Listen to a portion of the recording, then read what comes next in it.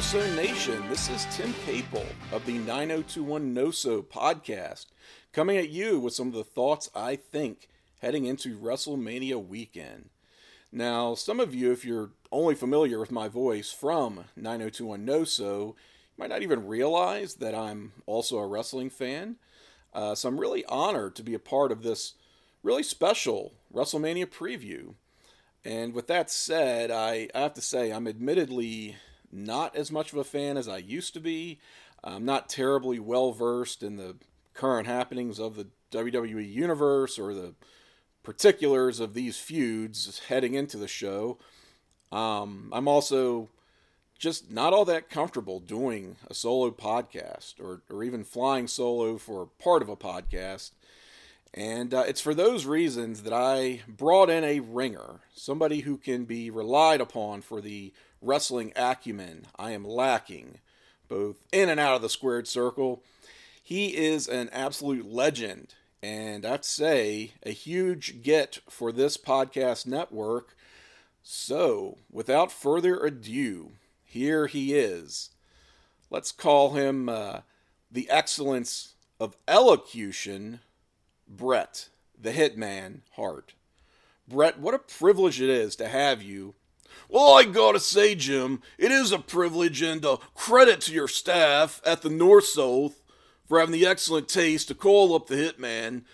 I want to formally welcome everyone to the NorSouth WrestleMania Preview Night 1. We got a ton of bolts split between these two nights. I understand the listeners will be hearing from a variety of pundits. Now, I appreciate your reserving the most important matches for my analysis and discussion. Well, yes, thanks, Bret. Thank you for your time, and I want to make sure we're being respectful of your time as well. Don't you worry about that, Jim. I'll be the authority on the best use of my time. Okay, glad to hear it. So just to set the stage, overall, how are you feeling heading into this WrestleMania? As a fan and a student of the game, are you excited? Are you looking forward to it? You know, it's been a few years since your listeners last saw me in a WWE ring, but back in my day, when I was an active wrestler, this was always the most hectic but thrilling time of the year, where great memories were sure to be made through moments that last a lifetime. That was the power of the road to WrestleMania. These days, I just call it March. Okay, well, this is just the third WrestleMania to take place in the state of Texas, and it's the second to be held in the AT&T Stadium. The promotion is all about popping that attendance record, but thus far, ticket sales have been really lagging in comparison to the 2016 event. We have 2 nights to get it done this time, but the question remains, can they top themselves in Dallas? Well, for starters, I don't know how you can be low enough as a life form to even do business at all in that theocratic shithole known as Texas, but that's Vince McMahon for you. In fact, if you were going to give the whole United States a bone marrow transplant, Dallas is the place where you drill the hole. In Canada, we take care of our sick and our old and our women. I don't think that's how, you wouldn't, all right, let's just get to the matches, shall we? The Hitman is at your disposal, Jim. Let's talk about The New Day versus Fight Night. What is the Fight Night? Well, it's the informal name for the team of Sheamus, Ridge Holland, and Butch. I tell you, I like what I see in that kid Butch. He seems like a jam-side-up kind of guy. Well, there's a lot of controversy around the fact that he had been wrestling for years as Pete Dunne, and then they inexplicably changed his name to Butch. You gotta do that sometimes to freshen a guy up. Who's going out of their way to see a Pete Dunne? Butch, now that's a wrestler's wrestler. Well, it doesn't appear he'll actually be working the match. Well, then why the fuck are we talking about it? Because there's more juice to this match than you might think on paper. It has the built-in real-life story of Ridge Holland, legitimately injuring Big E by dumping him on his head a few weeks ago. This would probably be a six-man tag if not for Big E's broken neck. I take pride in never having hurt a fellow wrestler inside the ring. A lot of good that did me when Bill Goldberg kicked a fucking hole in my skull, the likes of which you never seen. You've hurt a lot of wrestlers with your words, though. I'm thinking about hurting you, Jim Capel. I want to talk about Seth freaking Rollins versus Question Mark. Well, the actual match, it's probably going to be, is Question Mark a reference to my former tag team partner? Who? Right. Okay, I am not doing this fucking bit with you. It is Seth versus a mystery opponent, presumably Cody Rhodes. Then why did you write Question Mark? Don't worry about it. Now, as the son of another great wrestling dynasty, how does the Rhodes family stack up against the Hart Foundation? Well, I never had all that many run-ins with the Rhodeses. I feel I could have given Dusty the match of his career, but the timing never lined up right for us to work a match together. Fun fact, it was actually my dad, Stu, who gave Dusty the big red spot on his belly after stretching him in the dungeon in 1972. Alright, well what about... As for Cody, I'd never worked with him, but by the time he came along, I'd long since gotten my fucking head kicked off my shoulders by Bill Goldberg in the WCW. Now, Dustin I did work with a fair bit. Some of your radio show listeners might remember him as a prominent cross-dresser in the 1990s. But as good as Dustin was, he was no it man. And Cody is no Dustin Rhodes. Cody seems to be giving up a lot for this supposed return. In addition to his salary as a performer and an executive vice president for AEW, Cody really enjoyed a number of additional revenue streams, not to mention his various non-monetary forms of compensation, talking creative and professional freedom, the ability to essentially book his own storylines, in-ring, and manage his external ventures and outside media appearances. It's hard to put a price tag on those intangible benefits. You got to figure all or most of that just goes away in the rigidly fixed world of WWE talent relations. Even their tippy-top guys, they have their destinies firmly controlled by WWE and WWE alone. So why make exceptions for a Cody Rhodes? And how cynical is it to see a co-founder of the promotion that's given WWE the nearest thing to competition that they've seen since the days of WCW walk right back into the prison that lit a fire under him to start AEW in the first place? It's not like they've changed in the years since Cody's departure. Cody knows he's just going to be another cog in the big machine of the WWE, just like everybody else, just like he was before. How shameless and naked is this cash grab? How big is this paycheck to make it worthwhile, Bret? I'm sorry, what? Or maybe Cody is just that deluded by ego.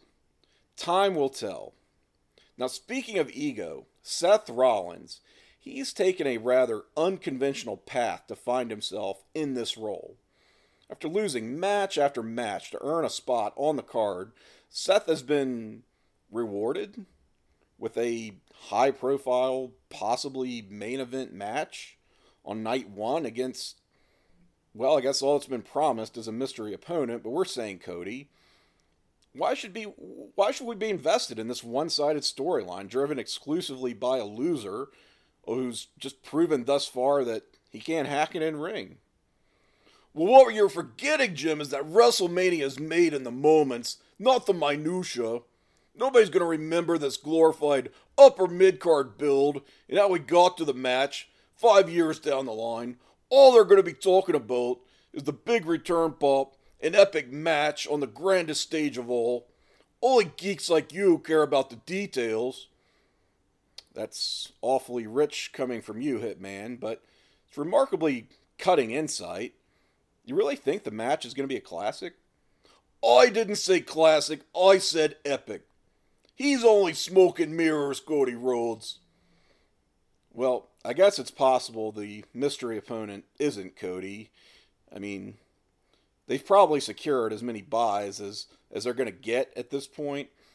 But I have to imagine promoting Seth Rollins versus Cody Rhodes is going to do marginally better business than Seth Rollins versus mystery opponent, the way it's being marketed now. So if Cody is a sure thing, I guess my question is, why not just announce it? Because it's not a WrestleMania moment if he isn't a surprise. Well, maybe Cody is one of many surprises. There's a lot of weird chatter around this match lately. Whatever, they managed to get people talking, and I assume that was the goal. Are we done here? Look, all I'm trying to say is that Cody Rhodes is butt. You sound like a jilted lover. I am. All I know is he better not have done anything to fuck up my money. Now you just sound like that bitch Julie. Apparently, closing out the first night, we have Stone Cold Steve Austin versus the KO Show. That doesn't sound like a match, Jim Capel. Well, they're acting like it is. So did they rename Paul White? The KO Show is a pretty good name. No, the KO Show is Kevin Owens' in-ring interview segment. Owens won the right to interview/confront Steve Austin. He's been antagonizing Austin for weeks, and it will obviously lead to a confrontation here. In other words, another WrestleMania moment. Yes, it sure sounds like we're in store for a momentous WrestleMania. What's the last real WrestleMania moment anyone talks about? That's right, me, tapping out McMahon and finally exacting my long overdue revenge. I even made sure the Hitman's return coincided with Shawn's retirement. I timed it that way deliberately to overshadow him. I question just how much value there is in Austin giving Owens the rub here, especially if he's just going to do what he's always done since 2003. Come out, cut a promo, hit the stunner, drink beer, and leave. That can't be all there is to it, right? So you think they're going to use Steve Austin to put Kevin Owens over by association, just like the time they used me to make Austin by beating him clean in our legendary submission match at the WrestleMania 13. I don't know, it's just pretty damning that 19 years after he last worked a match, Austin is still going to be the biggest star on the show and will likely command the biggest pop.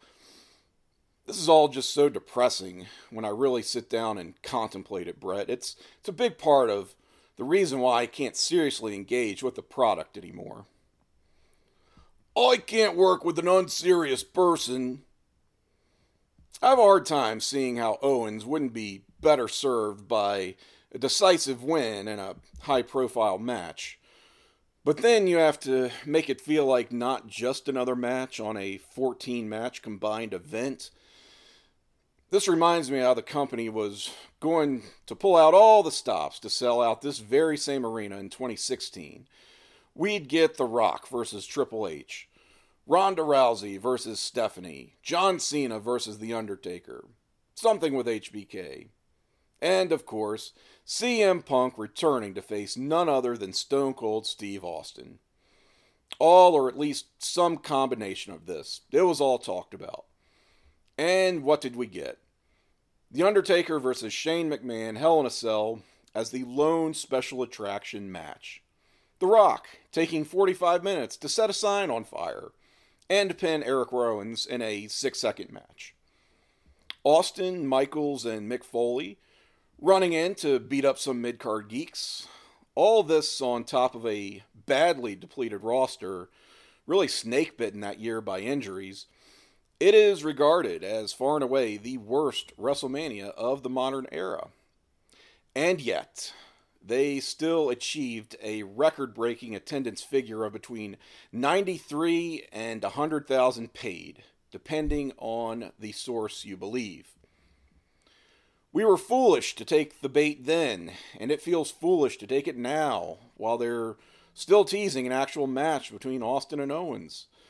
But they don't have to have a match. They can do whatever they want. They proved it 6 years ago. And we're still living in the peak nothing fucking matters era. They'll make their money either way. It's almost impossible for them not to make record profits, seemingly automatically. The wrestling doesn't have to be good. It just has to be content. It just has to exist. Listening to you whine and cry over a dead horse that's been beaten into the goddamn ground 10 trillion fucking times over reminds me of when Steve Austin approached me backstage after our show-stealing match and with tears in his eyes told me it was the greatest gift anyone had ever given him. And then that bitch Julie started tugging on my arm to get a move on so we could catch the red eye out of Chicago. She never appreciated my art. Anyway, with this evidently closing night one, I reckon we're looking at a big schmoz. And I wouldn't be shocked if we get appearances from Shawn Michaels and Undertaker. In other words, they sign off with the three Texas legends standing tall. Best they can manage, short of an appearance from the Hitman. Let's dive into Queen Zelina and Carmella versus Sasha Banks and Naomi versus Rhea Ripley and Liv Morgan versus Natalya and Shayna Baszler. There's a lot of talent concentrated in this match for the WWE Women's Tag Team Championship. Unfortunately, there's also a lot of singles wrestlers. And there are a few performers in particular I think would be better served by a singles match. Even without a title being on the line, one of the advantages, as we talked about with this two-night format, is you can have a match between two excellent workers with little more behind it than a strong storyline and the promise of a great match. And it doesn't have to get buried, as it would on a massive supercard of years past. Plus, that would really go to show that the women can carry a program and have a showcase match without it always needing to involve a title. Liv Morgan's been enjoying a little groundswell of support here lately, and I've always had a soft spot for Naomi, but the person I think this multi-team tag match does the most disservice to is my daughter. I mean, my niece, Natalya. I think the obvious answer here is to run Natty against Charlotte, Hart versus Flair for the Women's Championship. Wait, hold on. Charlotte's not in the match, and I mean, that totally goes against the point I was trying to make. And besides, I wasn't even talking about everybody knows it's well past time for Natalya to get her win back. With the Hitman at her side, Natty carried Charlotte to the best women's match in WWE history at the inaugural NXT TakeOver in 2014. And what have they done with her in the 8 years since? Used her, just like they use all the Harts, to put over their pet rocks. Typical Vince, typical WWE. Okay, moving on. Not to be overlooked, we have Bobby Lashley versus Omos. It says a lot about the state of my interest in WWE that upon first seeing Omos paired with AJ Styles last year, I asked one of my fellow participants on a Place to Be Nation Twitch stream what his name was, and was told Shaquille. I didn't question it nor realize it was a joke until some months later. Well, they change guys' names all the time for no reason. I know. We've already been over that, but it's not what happened here. I genuinely thought his name was Shaquille, and it kind of turned into an inside joke. Well, that sounds pretty fucking racist, if you ask me, Jim Capel. What? No, it wasn't like that. What is a Twitch stream? Don't worry about it. I'd like to see what kind of match I could get out of Shaquille. I bet I could do more with him than even my old rival Diesel. Now, I'm told this match might see some involvement from the hot young amateur grappler, Gable Stevenson. Who told you that? I'm not at liberty to reveal my sources. So this Gable Stevenson, they're real high on this kid, talking about him like he's the next Kurt Angle. I don't know if I'd go that far, but yes, as an Olympic gold medalist, that is the immediate comparison. Kurt Angle, highly decorated and just as overrated. It's like he forgets everything he learned about professional and amateur wrestling as soon as that bell rings. This Stevenson, he could do a lot better than falling in the footsteps of Kurt Angle. Maybe he just needs to be stretched by the Hitman. I do still know some of my dad's old tricks. Anyway, I assume this match exists to put Omos over, and quickly. Unless they recently soured on him because he sneezed in front of Vince or something. Well, Bret, I appreciate you joining me for this very special WrestleMania preview, but I'm afraid we are desperately out of time.